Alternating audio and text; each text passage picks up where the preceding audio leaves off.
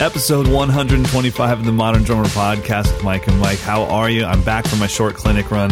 Had an absolute blast getting to meet a bunch of you guys in person. So we'll talk about that. We'll also talk about what Mike's been up to this week. And then after that, we're going to get into some education. We're going to talk about 3/4 and where to place the backbeat when you're playing in odd time signatures. Our featured artist this week is Mr. Sonny Emory. After that, we'll get into some gear and talk about the Beier 6.5x15 and 7.5x15 steel snare drum. We'll get to a bunch of your listener questions. And as always, we'll give you our picks of the week. So let's get started. All right. A little false start, little delayed start. Oh my gosh. It's 10:21. That was a lot of smack talk. We went in. How do you feel about the neti pot?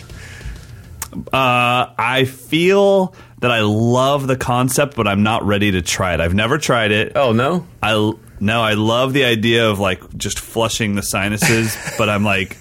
I really, it's the first time I ever had any kind of fear of drowning. When I thought about the neti pot, I was like, I think I might drown. No. Well, have you done it? You should try it.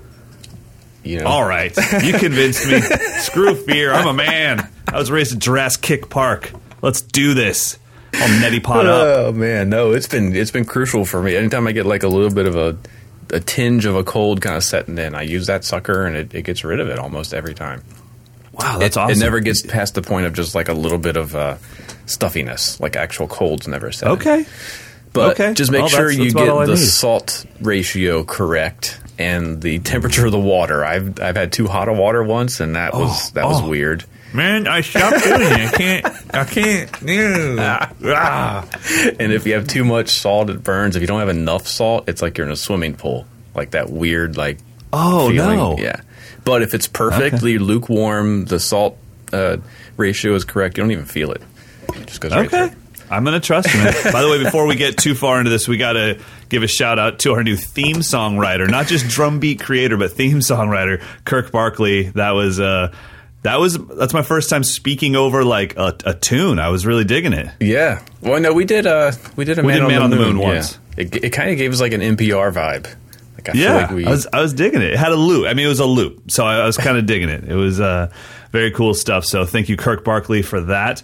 Also, want to let you guys know we have 2 weeks left in the podcast promotional thing for Mike'sLessons.com. So if you are interested in trying out Mike'sLessons.com and not needing to pay for it because you just want to try it out, we're giving you guys 2 free weeks, and it's just a chance to try out the site and see if my style of education works for you. That's all I really want, is to see if it's something where you think, man, this is valuable. I can get a lot better through this website and through the way the courses are developed. So you can just go to Mike'sLessons.com, sign up like normal. And then when you see the thing that asks for a promo code, enter the word podcast, all lowercase, and your first 2 weeks will be free. And then you can just cancel anytime in those 2 weeks, and you will not be charged a dime. That's totally worth it. You can binge on all the courses. You can become a professional drummer in 2 weeks and then just quit. Yeah, just be like, I'm out.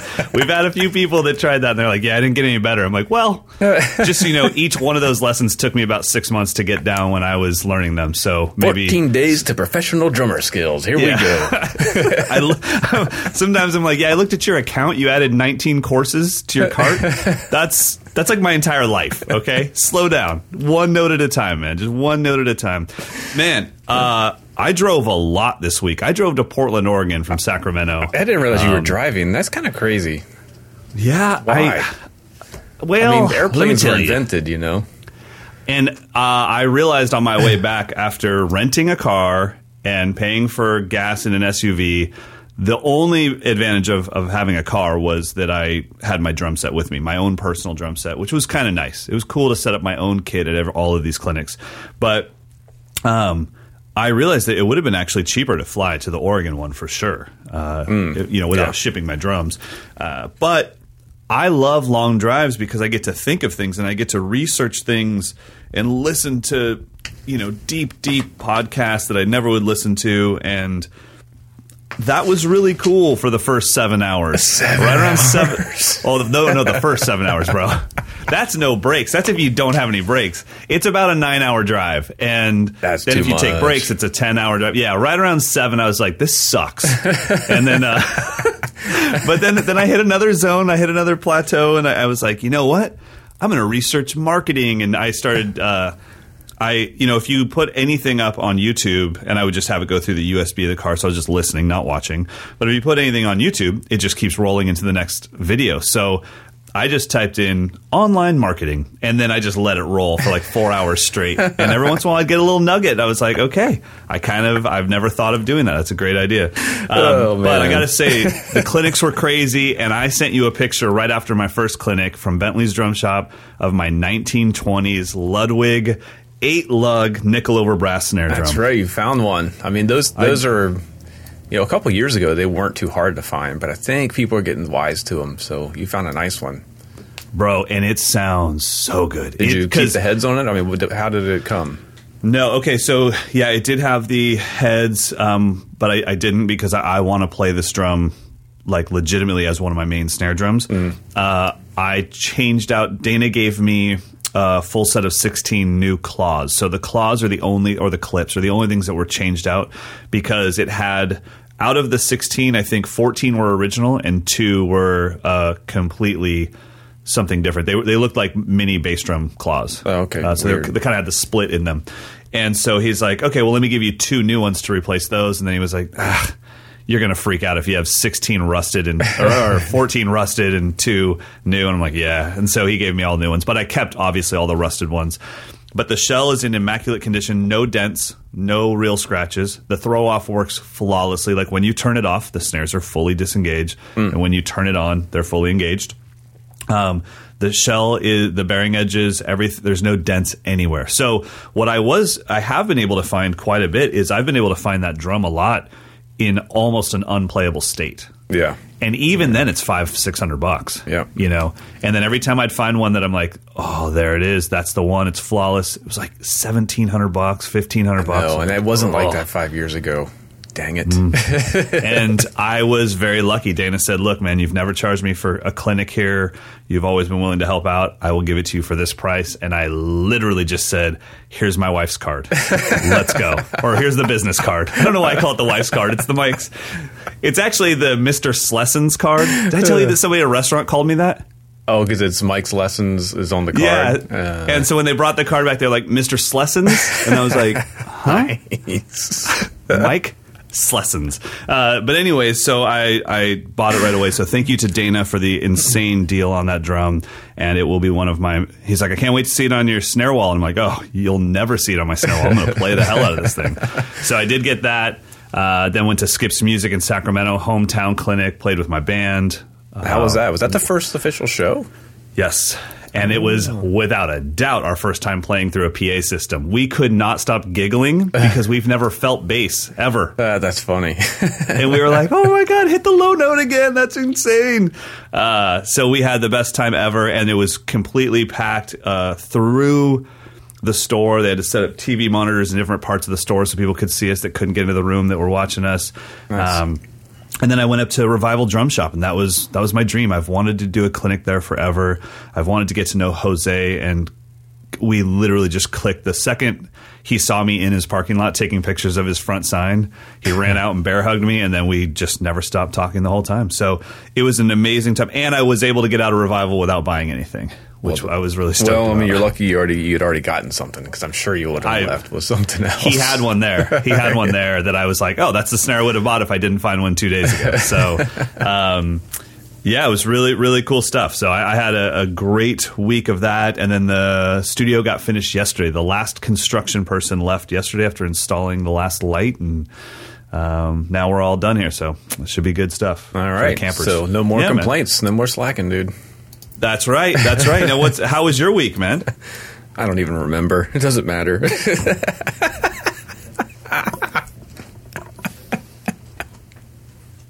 This message is brought to you by green tea coming out of Mike Johnston's sinuses. Hey, so that's kind of what a neti pot feels like. I was going to say, I just neti potted myself with green tea. God, dag, nab, sock. Poured over rice. Oh, goodness. Okay. Oh, God. I'll wipe my nose. I literally thought you were going to say, I don't even remember how my week was after all that garbage you just spilled. Listen to you for 10 minutes. Okay. Did you have a good week, though? Can you just tell me that? I literally don't remember. I feel like this past week is gone because, I mean, it was like the week of New Year's. Everything just is like, I have no idea what's happening right now. I'm with you, man. I'm with you. I kind of felt like that on a little bit of my drive. I'm like, am I going to Oregon or am I coming back from Oregon? No, I did the clinic. I'm going home. Okay. I-5 South. Got it. All right. Well, let's talk some education. Let's talk about backbeats and odd time signatures. This is in reference to Joel Rothman's article in the February issue. And in this, he's really using 3/4 as the main example. And I love this because I have not a debate, but I definitely have a moment of every camp that I teach where we do a little class called 3/4 or 6/8. Yeah. And the backbeat is really what determines what we're feeling because the math works out the same. 6/8 and 3/4, it's the same thing. So it's really that backbeat that determines it and the feel. And he mentions in the article that in 4/4 and 6/8, 12/8, and we have standardized backbeats. It's 2 and 4, divided in half. Yeah. And then in 3/4, it really can go anywhere. One of my favorite 3/4 songs, "Dance Into the Light" by Phil Collins, he puts snare on all 3 quarter notes. Cat, cat, 3, cat, cat. Yeah, you don't even he really just realize quarter notes it's in the whole 3. thing. Yeah, right. And then there's cinematic orchestra songs that put it on. It's like really slow 3. 1 ticka ticka 2 ticka ticka ticka 3. 1 ticka ticka ticka ticka ticka 3, and it's way on that 3, and it feels like it takes forever to get through such a short time signature. Do you have a standard place? Are you a 2 in 3 or are you a 3 in 3 backbeat person? I've never thought about it. I mean, I kind of tend to avoid the waltz feel of putting the backbeat on 2 and also 2 on and beat 3. Yeah. Although there's that Mars Volta track, I think it's the first song off their first record where it's just crushing with that feel. I mean, it's badass, but I rarely do that. To me is a tempo thing. Once I get to boom, get, boom, get, then I'm out, right? But yeah, if it's get, then I wouldn't mind it at all. But once we're at what do I do? Let's see. Everybody at home, I probably hit right beat 2 more often, but it entirely depends on the bass line and where the chords are changes. The song is what's determining that thing. I totally agree, and that's what's such a weird thing is that in 4/4, really we don't move the backbeat that much. I mean, look at what happened when Clyde and Jabo moved the backbeat. Yeah, it was like revolutionary. Hey. Yeah, and white people all over the world fell down. They're like, I don't know what to do here. And so that we don't really mess with the backbeat. Maybe a little surf music, we put in an extra backbeat. Boom, cat, cat, do cat, doom, cat, cat. But there's not a lot of songs that go doom, cat, doom, cat, doom, cat. Although that's dope, and I'm going to record that's my next YouTube video. Yeah, not really. I mean, kind of like the Bo Diddley beat or the Mercy beat. Right. They're using syncopation, but yeah, I think you're right. It's always as a departure point from the expected backbeat on 2 and 4. Yeah, but what's weird is in the 8s, like in 7/8, 9/8, I generally play 4/4, and I'm either subtracting or adding 8th notes. In 3/4, it really is wide open. The backbeat is the most wide open thing. I don't mind putting the backbeat on 1. Cat, dome, dome, dome, cat, dome, dome, dome, cat. That wouldn't bother me at all. So it's a weird thing in 3/4. That's why I really love that Joel picked 3/4 to base this article on. It's actually my favorite time signature. I love playing in 3 because it's so open. You can imply different feels. You can shift into the 6/8, and it just sounds like you're playing a delayed backbeat. I do it all the time. A lot of times if I'm playing a groove that has a 3 feel, when I play fills, it'll be in a 6 feel. Because it just automatically superimposes a different language, a different repertoire. And you could even, in a musical situation, you could have the bridge of a 3/4 song be in 6/8, and you guys don't have to change anything tempo-wise. It's just a feel. It just kind of can go into this halftime feel. Yeah.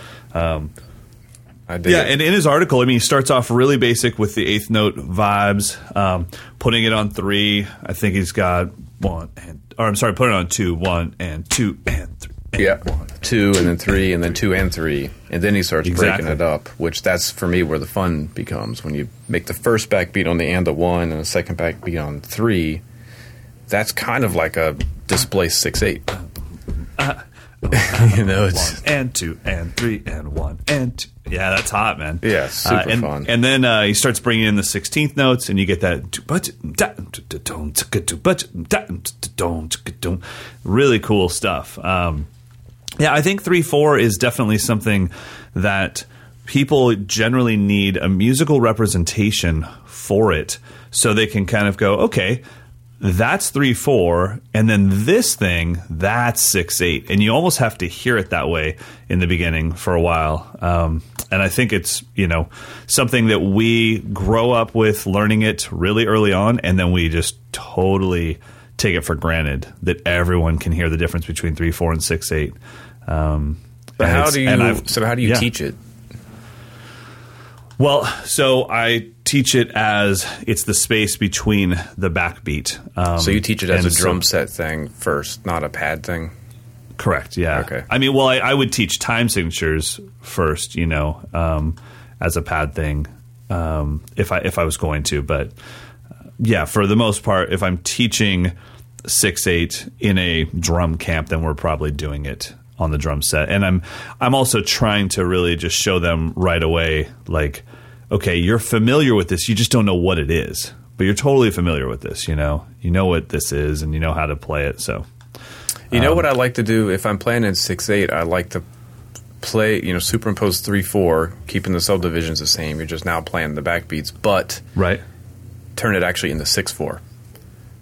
Oh, so yeah. It feels like you go into 4/4 because the backbeats aren't, you know, they stay straight. You don't have to double the backbeat. Yeah, you don't have to do anything. Yeah. That's always a weird thing, too. Like, so 6/4 for the drummers out there, you would never know it was happening because you wouldn't know that anything started over unless somebody hit a crash cymbal. It's when music does it, you're kind of thinking like, yeah, this is 4/4. What just happened? Why'd they start over? Yeah. But why is my head still working? I'm still bobbing my head and everything's fine. 6/4 can be weird. Yeah. And I love when bands do like the songs in 4/4, but maybe the eighth bar of a phrase is in 6/4. So you get just what I call a 2 for nothing, and they just add in. Oh yeah, right. 1 bar of 6. So I have some song suggestions for you guys out there, just so you can hear the difference. So for 3/4, check out "Dance Into the Light" by Phil Collins. Check out "Man with the Movie Camera" by the Cinematic Orchestra, and check out, for a really cool one, check out "I Saw God" by Victor Wooten. There's some good metric modulation in there. It's Tariko Watson on drums. For 6/8, if you guys are rock guys, check out "The Kill" by 30 Seconds to Mars. Obviously, "Lights" by Journey is a great one. And check out, if you want a really simple one to follow, check out "Misunderstanding" by Genesis. That gives you like the glad doom doom boom scat doom. I mean the straight 6 that we all think of. "Lights" by Journey does that as well. So you had to pick a Journey song. Dude, I'm sorry, man. I'm not even a fan. They were just good at what they did. I tried to pick songs that some people in my camps would go like, "Oh, I've heard that." It's like, yeah, that's 6. So this is actually something I wanted to ask you. When you pick songs to recommend for people to listen to, study, play along with, do you focus on the recording quality just as much as the music that's being played? Oh, man, that's a good question. Probably without knowing it, because I'm a recording quality snob. Because all of those were like pristine recordings. Modern. Yes, yeah. Like I would say pick a Muddy Waters record, but that's going to be so gnarly, you're not going to hear the subdivisions very clearly, I'm a teacher, man. I've sat in these rooms, I'm telling you. There's nothing that drives me nuts more than when I see online educator guy teach something where I'm like, you've never taught a drum lesson in your life. I can tell you've never sat in a room with a 9-year-old trying to break that stuff down. I know it, because you would never teach it that way if you'd actually seen a human's eyes glaze over when you drop the heat on that explanation. So, for me, I need it to be, lights, the drums are so up front in the mix. Yeah, that's what I mean. Easy to hear. The hell of it. I tend to my favorite Zeppelin record to listen to is actually their last record because it's recorded so cleanly. That was my favorite record to listen to when I was really studying Led Zeppelin. Right, yeah. Because the earlier stuff was just grittier. It was just had some distortion. I couldn't hear all the ghost notes and all the stuff you want to hear when you're listening to a drummer. Totally. No, I agree. And it's also the reason why I still enjoy going to see jazz shows and stuff, especially if they're living legends. when you get to be 10 feet away from a professional drummer or just a professional musician. You know, I mean, gosh, going and seeing Branford play, it's like, I kind of want to know, do you breathe? I didn't hear any on the recording. And then, like, it's like, you have to take some air in at some point, man. That's and so when true, when you're there and you can hear, like, everything, you can, I mean, on that microphone, sometimes you can hear them, like, make contact with the reed when it first hits their mouth. Yeah. I think that there's no replacing that. So, I am a little bit of a recording snob. Well, was not criticizing. I was just curious if it helps when you're teaching something, if you can actually hear all the notes. You know? Well, just say that sentence again, and then the answer is yes. Of course it does. But for me, it's like 6/8. It's got to be Red House by Jimi Hendrix or something like that. You know.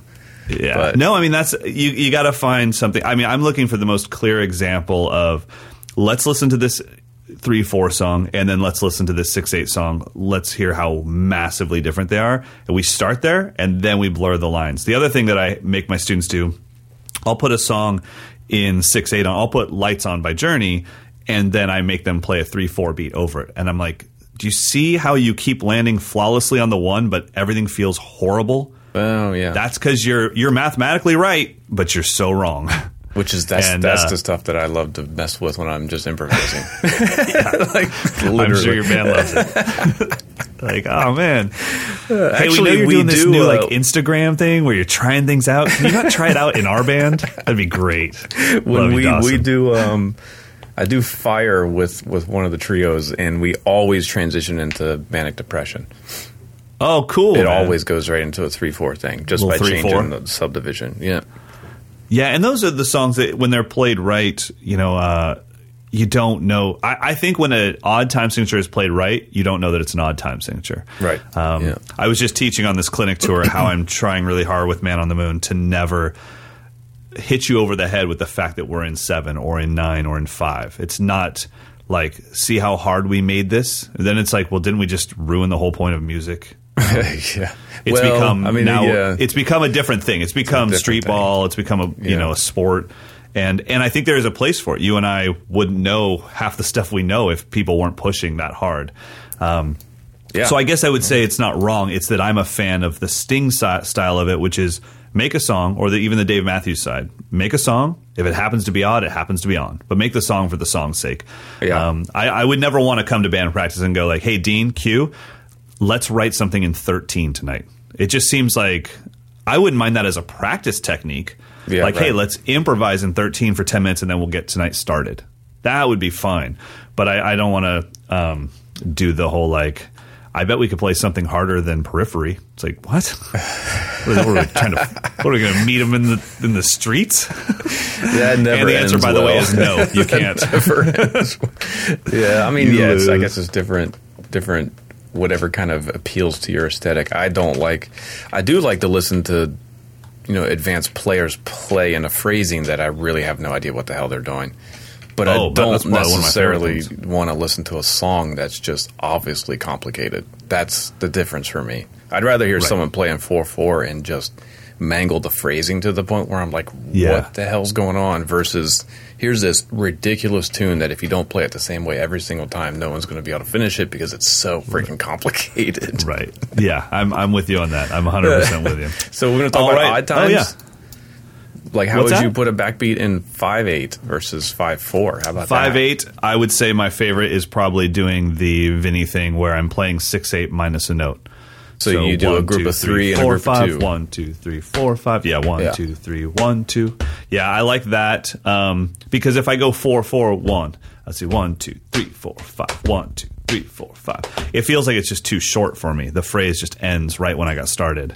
So I'd say for me, if I had to do a fallback, and let's just say for the sake of this argument, music is not a part of it because obviously we've already admitted that music would shape what I would play and what you would play. Yeah. But if somebody said, give me a cool little groove in 5, I'd probably do the 6/8 minus an eighth note. What about you?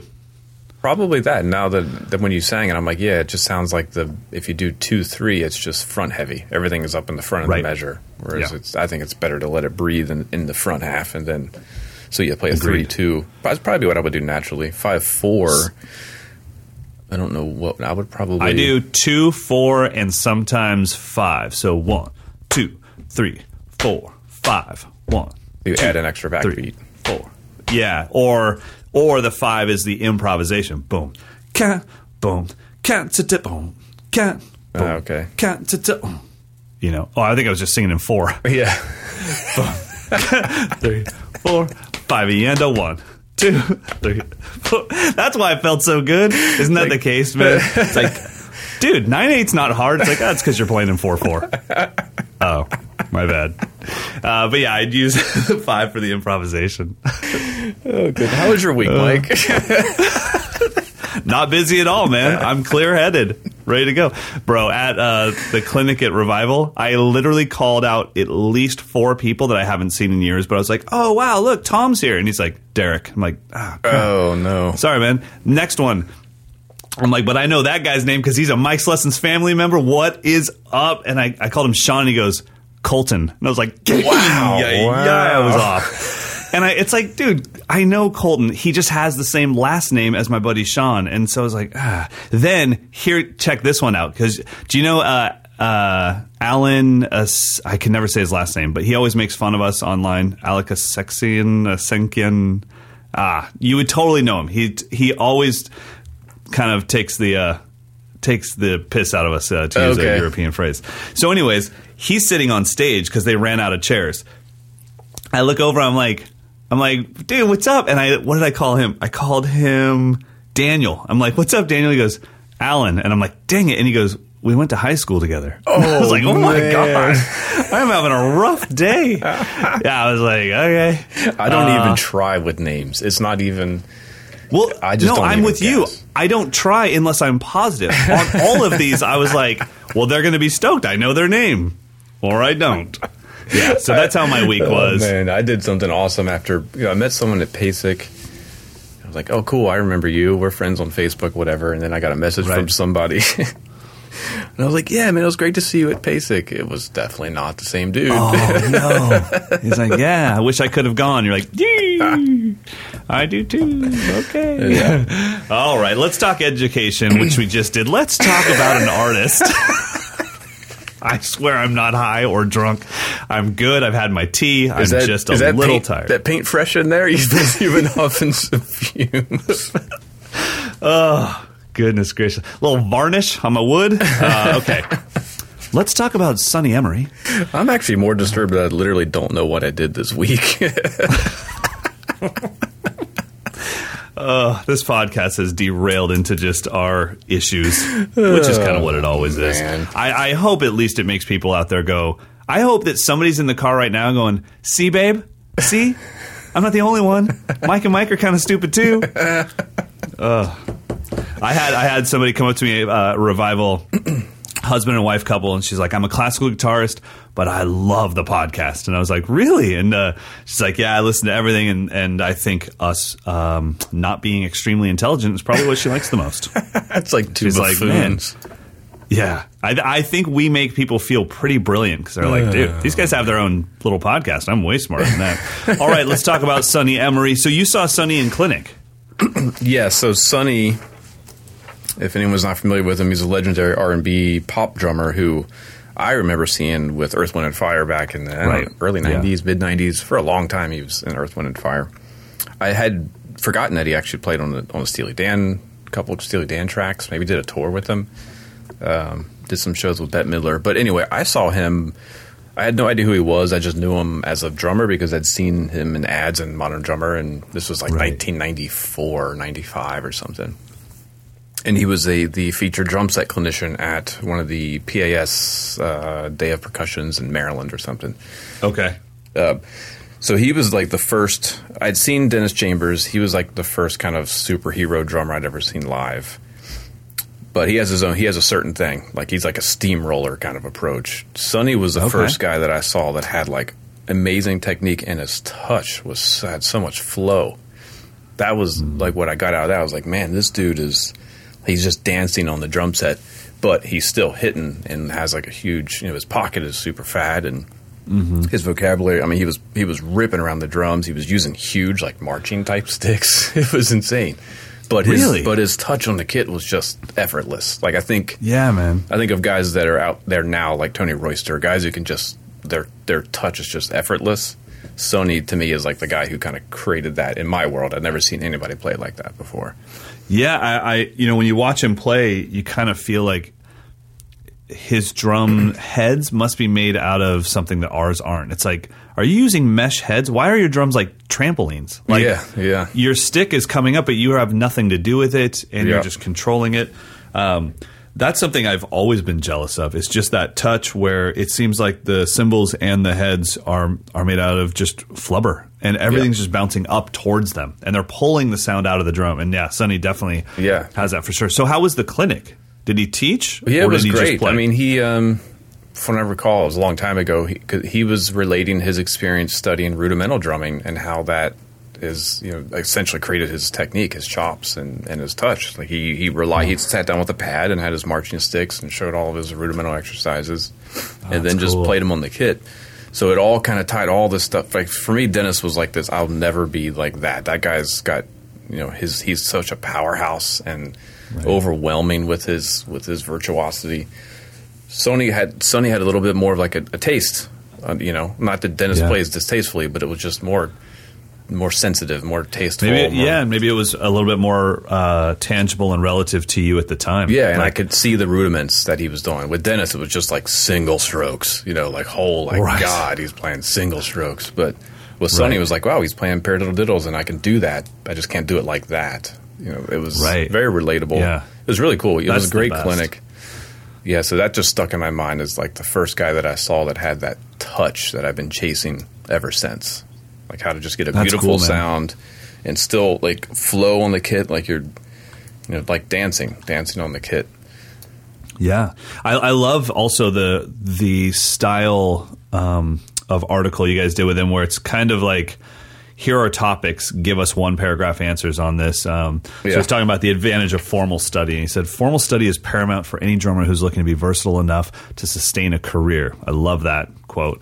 Unless you happen to be lucky enough to be in a band that's already successful. But being a sideman in today's industry, you're going to have to go into a lot of different areas comfortably. As far as feel, you're just trying to listen and learn from the players that feel good to you and hone in on what that thing is. So he's kind of saying, in his formal study, that's a huge part of what makes him him. But at the same time, listening to records and trying to find out what's making the person you're listening to special, and not thinking about the rudiments behind it, but just thinking like, what is that thing that gives them the gadness, the vinniness, whatever. So it's kind of like what we've always talked about on here. If there was one way to do it, everyone would just do it. Unfortunately, it's a recipe of influences and a recipe of approaches that creates a fantastic musician. Yeah, you kind of hit on. I think he is in that GAD world where he always sounds like Sonny Emory, but he always plays the music appropriately, and I think that's the ultimate. It's like he's not superimposing his thing over top of the gig. It's let me play the music the way that it should be played, but with the way that I sound, and that would be. I mean, there's not many guys I think that have achieved that status. Where you're like, I can tell that's that guy, but he's not. But they didn't hire him to be that guy. It's like here's a record featuring Sonny Emory. It's just Sonny Emory has a sound, and he's playing with Bette Midler today, or Earth, Wind, and Fire one day. Yeah, it's awesome. So, guys, check out Sonny Emory. You can find a ton of videos on YouTube of him, and you can also check out. He's got a new album out with his group, and I had it in front of me, and then I moved it. So, but you had it up right for a while. Love is the Greatest is the new one. There you go. There you go. Check it out. All right, now let's fast forward to my newest obsession, which is snare drums.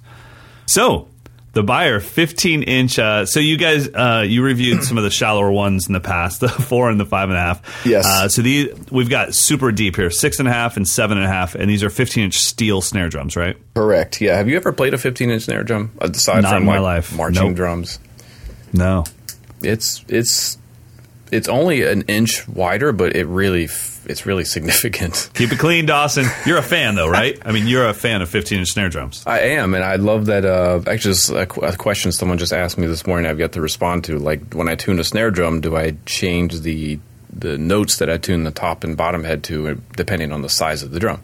Like if it's a 13, do I go for a higher note? Or if it's a 15, do I go for a lower note? I don't, which I tune them exactly the same. If I'm just testing out a drum, kind of a general tuning, it's always the same pitch, top and bottom. Therefore, there's different levels of tension in the head. So a 15-inch drum tuned to what I would think of medium has more response, but it's going to sound bigger and fatter because the head is a little bit tighter. Whereas the 13-inch drum, it's going to be a little bit looser, so it's going to have a different kind of I don't know what you would call have to work for it. A thicker sound.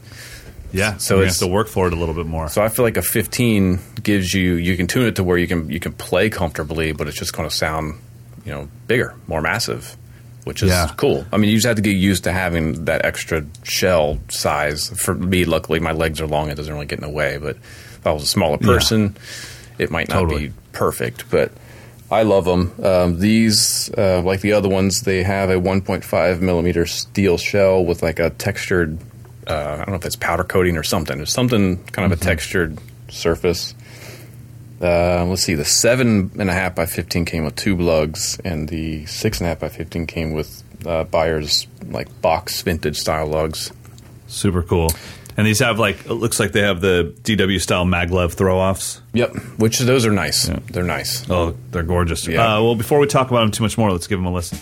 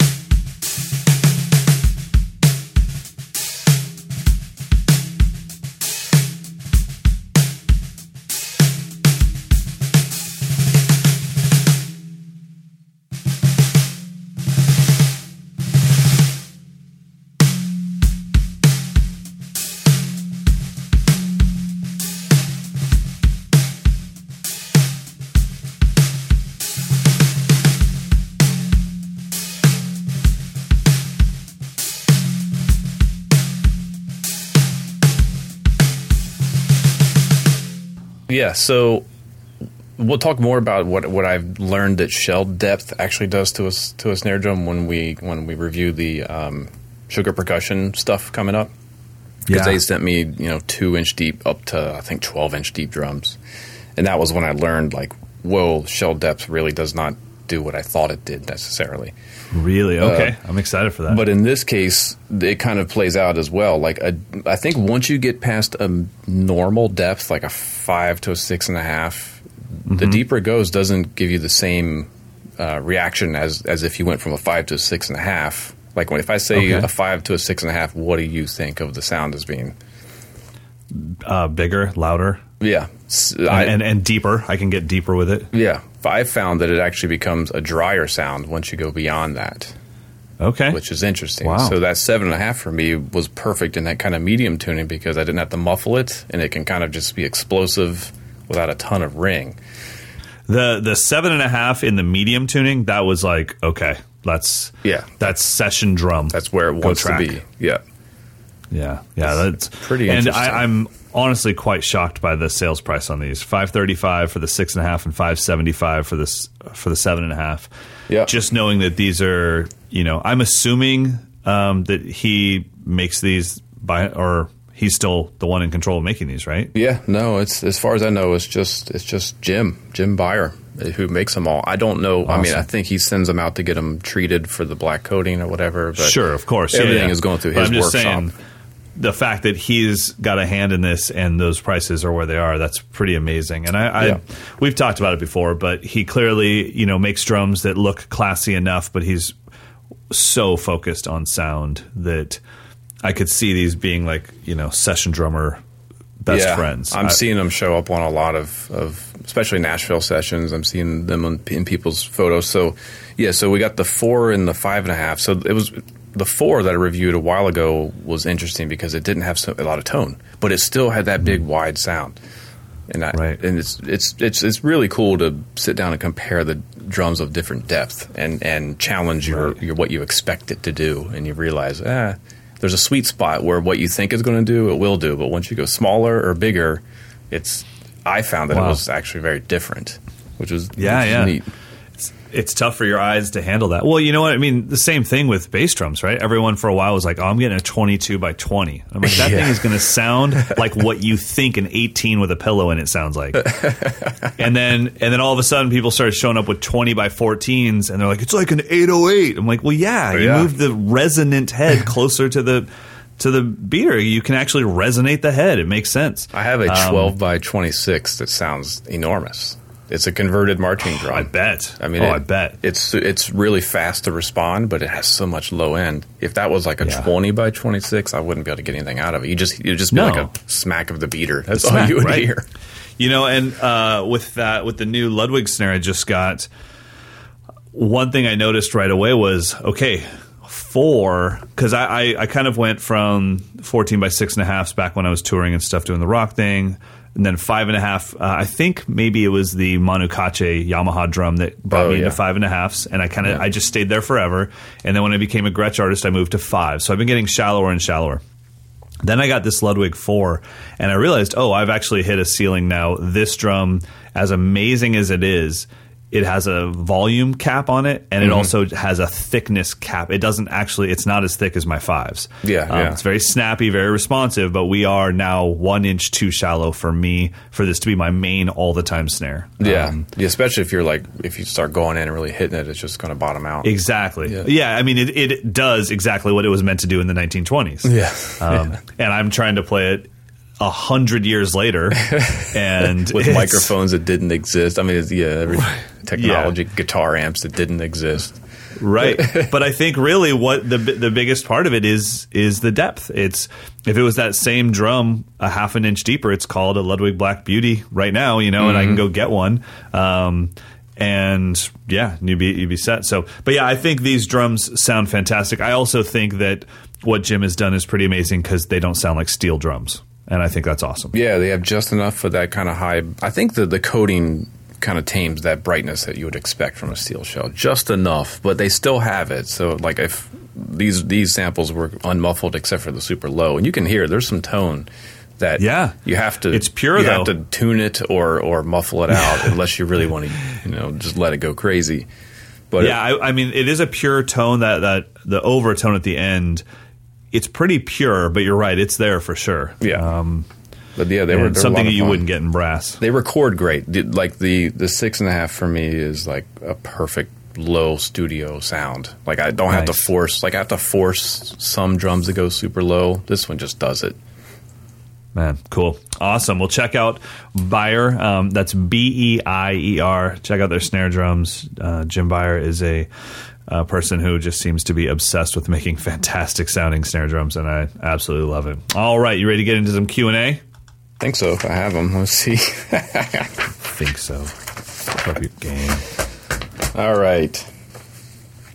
This is from David. He says, no matter what I do, I can't get comfortable with the left foot on the hi-hat. If I play heel up, I lose balance on the throne, and I can't play quiet enough, and I don't have enough precision.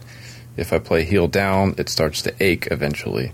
My spring is on the lightest possible setting, so I don't have to press that hard, but I still don't know what else to do. Huh.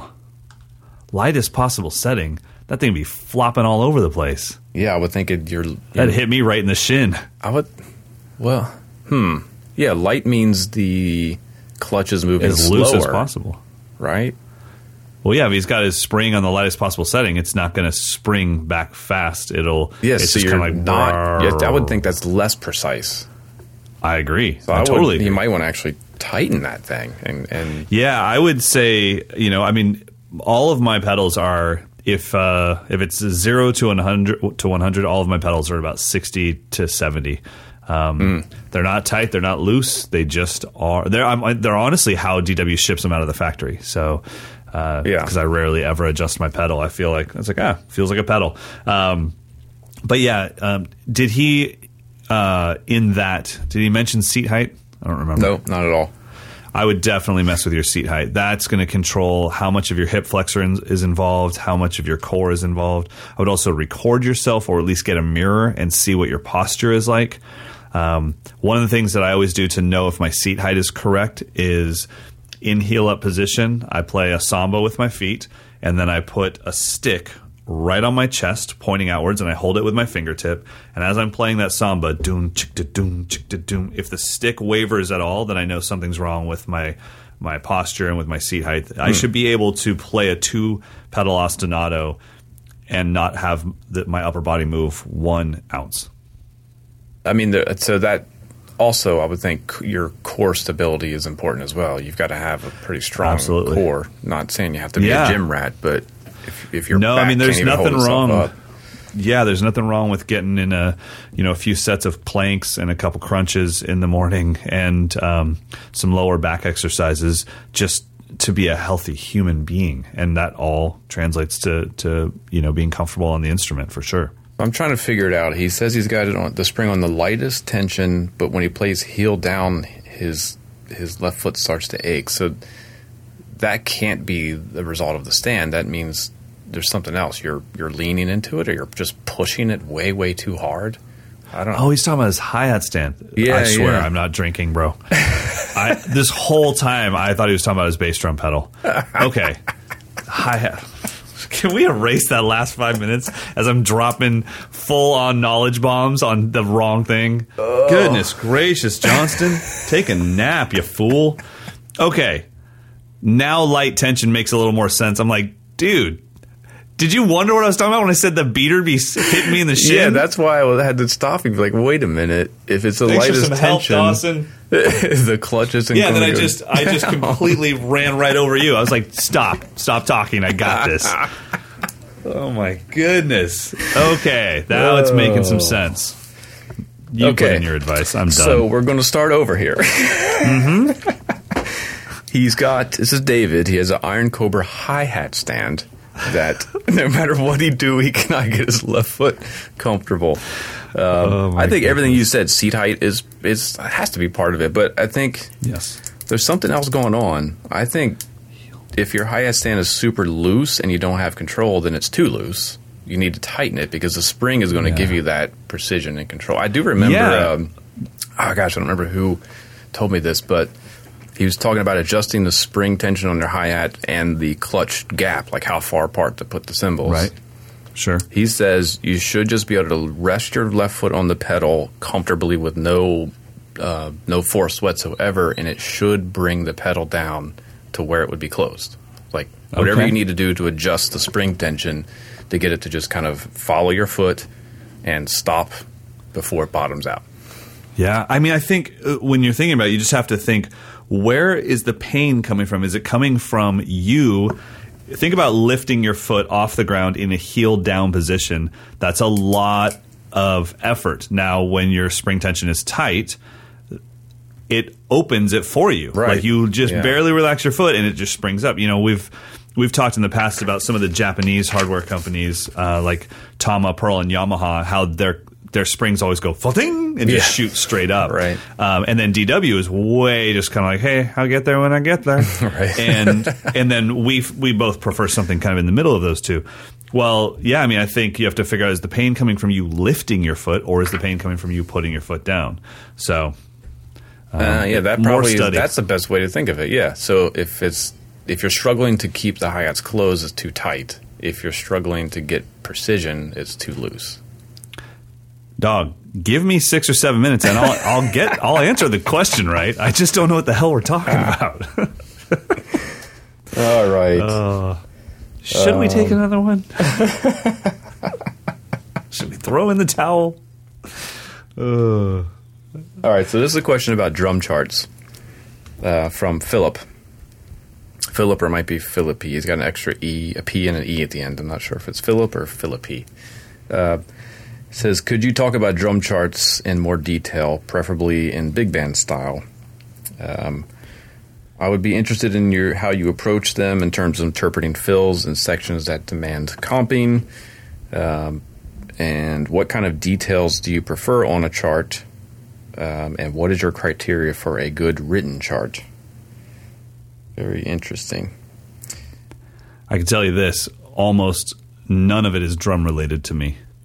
Oh yeah, what makes a good chart? I'm going to handle. Yeah, I'm gonna handle the drums. I need to know what the heck the song's doing. That's what I need on my chart. Right. I need to know the roadmap, and so that's what's really important to me. I like things like, let's say the composer is obviously not a drummer. I like things like chaotic fill. It's like, oh, okay, cool. Yeah. I know what you want. You want some bombastic drumming. Cool, I can do that. I don't mind interpreting what the composer wanted. I generally don't need that first bar of the generic swing pattern at the top. Yeah. You can write the word swing. I got it.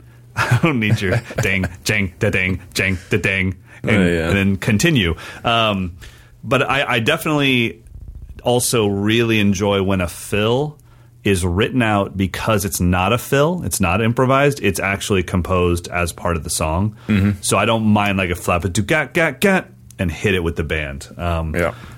Rather than just the accents points. I don't mind that. But yeah, I mean, for the most part, I'm looking more for what is the band doing.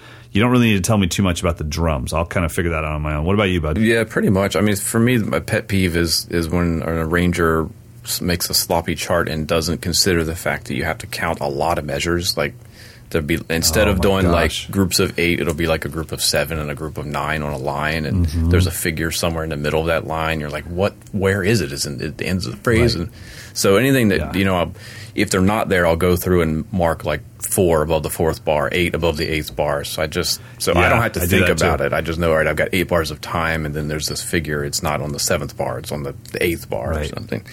So that's a pet peeve. I also really appreciate when they notate what's a full ensemble rhythm versus what's just something that someone's playing that might cue me into where we are.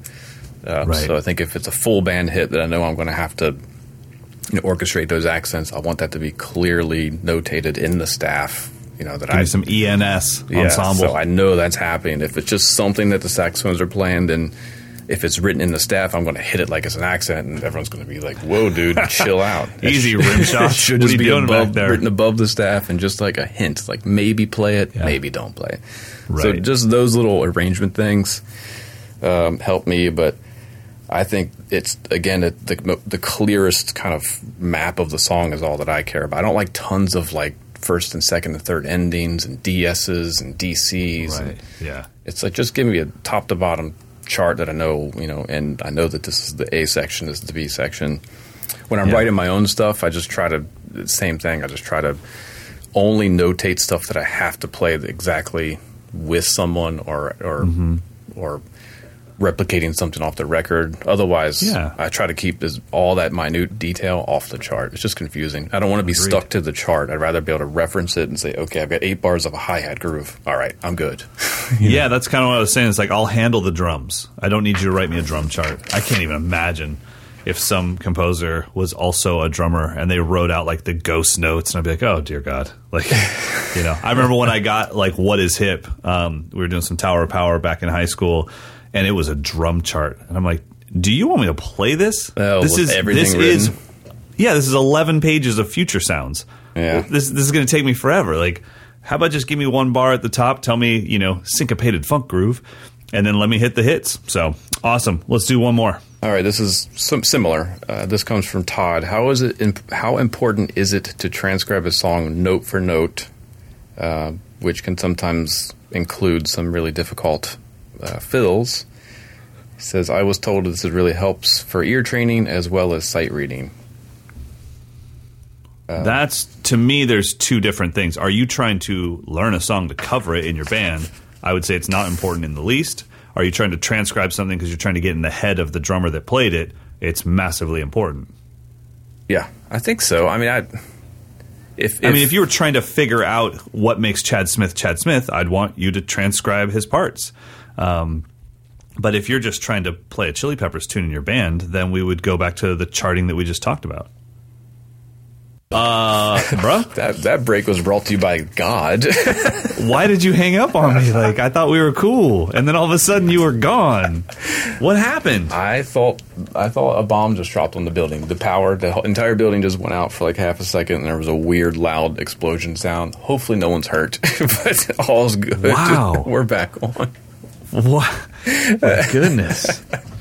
Okay. Anyway, I'm happy to see you again. We were really talking about some important stuff here. What were we talking about? We're talking about, if I'm trying to find out what makes Chad Smith, then I'm going to transcribe in a few songs, and I'm down to the ghost notes, down to everything. If I'm trying to cover a Chili Peppers tune for my cover band, I'm going to write a roadmap like we just talked about in the last question. Yeah, that's right. That's what I was going to say. It depends. If you're hiring me for a gig and it's one time and we're going to play like 10 cover songs that I'm never going to really try to play again, I'm just going to get the essentials and be done with it.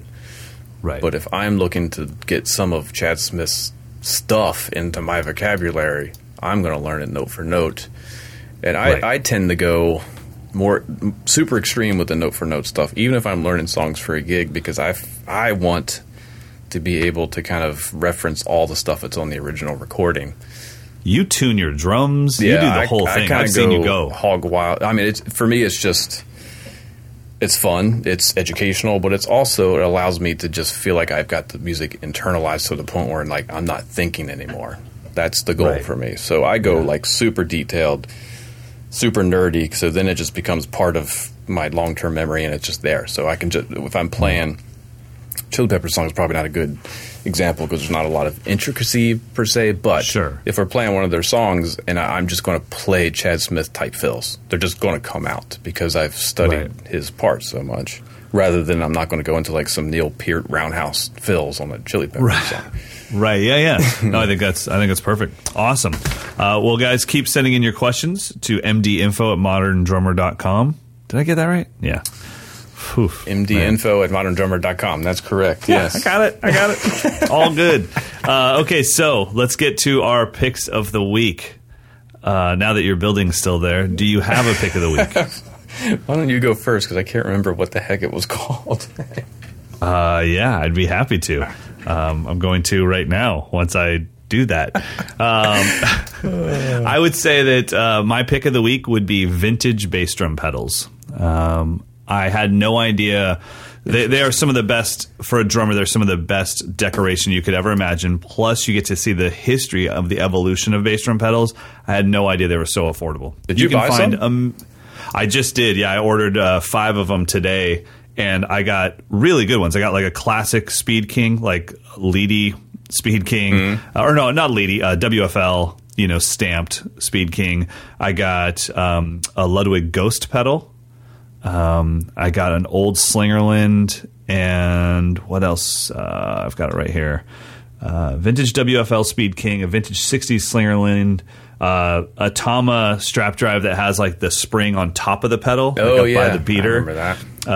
And then I got a Gretsch floating action vintage bass drum pedal. I got these 4, and before shipping, it was $220 for all 4. Oh, nice. Dude, they're like $39 a piece. These things are awesome, and what are you going to do with them? Are you going to put them in the lobby? I mean, Yeah, they're actually going to be in our office. Okay. So I wanted, but I also wanted to find pedals where it was like, okay, we went from what we had, and then when we got to this pedal, this was a huge achievement, and you can see this thing right here. This is on the DW9000. You know, this thing right here. This is on Tama's Iron Cobra. I love stuff like that. And when I was at Bentley's drum shop, Dana was walking me through the history of bass drum pedals, and it was like watching the Jojo Mayer video again, except for in fast forward and getting to touch it. And I was like, wait a minute, how is this the 30s? Like this, they just released this at NAMM last year. Do you remember that first DW double pedal that had like a second bracket to the side, and the left pedal had a huge like bend in it? Yeah, I totally remember that. Yeah. Those felt great. Well, I mean, that's what I'm saying is there's like so much history in this thing that we just kind of take for granted. And then I said to Dana, I said, oh, that's so cool. How much is something like that? And I'm thinking he's going to say $700 because it's literally a piece of history. And he's like, I think you can get these on Reverb for about $39. Like, I'm going to get a bunch of them then. I have like 3 Speed Kings are just in pieces. Because every time I buy a vintage kit, obviously it comes with the original pedal. Right. I've got the original Slingerland pedal that came out 65, but the guy who owned the kit had broken the spring, so he just put like a piece of like shoestring or something. It was just so strange. Awesome. Yeah, so that's my pick. Vintage bass drum pedals. Literally go to eBay or to reverb.com and just type in vintage bass drum pedal, and there won't be a lot left on Reverb because I think I bought them all. But hey, I've got some Speed Kings if anyone wants. Yeah.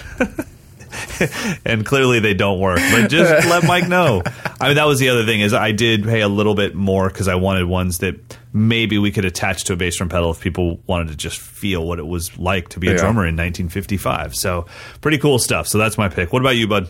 I have a loop pedal that I think if anyone is into getting, looping, multi-pads or running microphones to a mixer and then creating your own loops, the Ditto X4. I think that's the model. Let me just Google it, make sure that's what it is. The Ditto X4. Yeah, so that allows you to do, basic looping where you just click the button to start it and click it again and it just automatically starts looping. But then there's some cool functional effects in there. Like you can have, like if you hit another button, it'll be like a tape stop. So it kind of like shuts down the loop. And then, oh, no way. And then when you let go of it, it goes back to playing it in real time. So cool little stuff. You can do, I think you can do 4 loops, so you can do 2 on per button. So you can really kind of layer some crazy stuff. You can store some stuff in there that if you always want to recall it later, it can just be stored in there. So that's kind of like my loop pedal of choice. It's a $250 pedal. There's a single storage version that's about $100. It's kind of crazy, but I like this one just because I like those effects to be able to pause it and reverse it. I love the fade effect to be able to fade a loop out. Yeah, that's for like a guitar player. Yeah. Well, it's pretty. I know what I'm getting Dean for his birthday. He doesn't already have one. I think every guitarist is probably, of course, the Ditto. Everyone knows the Ditto, but it's really cool to run drum machines through it. I run my wave drum through it a lot. Really cool. That's it. So when you're doing those Instagram videos, is this off to your left, or do you do it in post? Like. No, well, that's the thing. The Ditto for me is part of my mobile setup. So if I'm going to do a clinic or if I'm going somewhere else, I take that. But I have a rack mount old Lexicon looper that's in that effects rack to my left with a foot pedal. It's a really crappy looper, but it's wired into the rack, and I don't feel like messing with it. It works. I gotcha. So I do it all in real time. It works for you. Yeah. I just play something on the pad and then hope, because there is some latency with that pedal, I hope that I get the loop timing accurate, and then I just go with it. There's no click track or anything. And I can't store it. So that stuff, once I do it and post it, it's like, it's gone. It's gone. That ain't coming back. But the Ditto allows you to do more. So it's a much better. I love it. I think I really am going to get this for Dean, because we've got some songs that have to do with loops, and we've just had some timing issues with it with the one that's built into his multi-effects pedal. So, all right, everybody, thanks again for listening. We just absolutely love your support. It's amazing when Mike and I get to go out on the road a little bit and meet you guys in person. Just how many people come up and reference the podcast. It's really cool. Awesome. So thank you guys so much for listening. Everyone have a great day. Brother Mike, I'll see you soon. That's right. Have a good one. Later.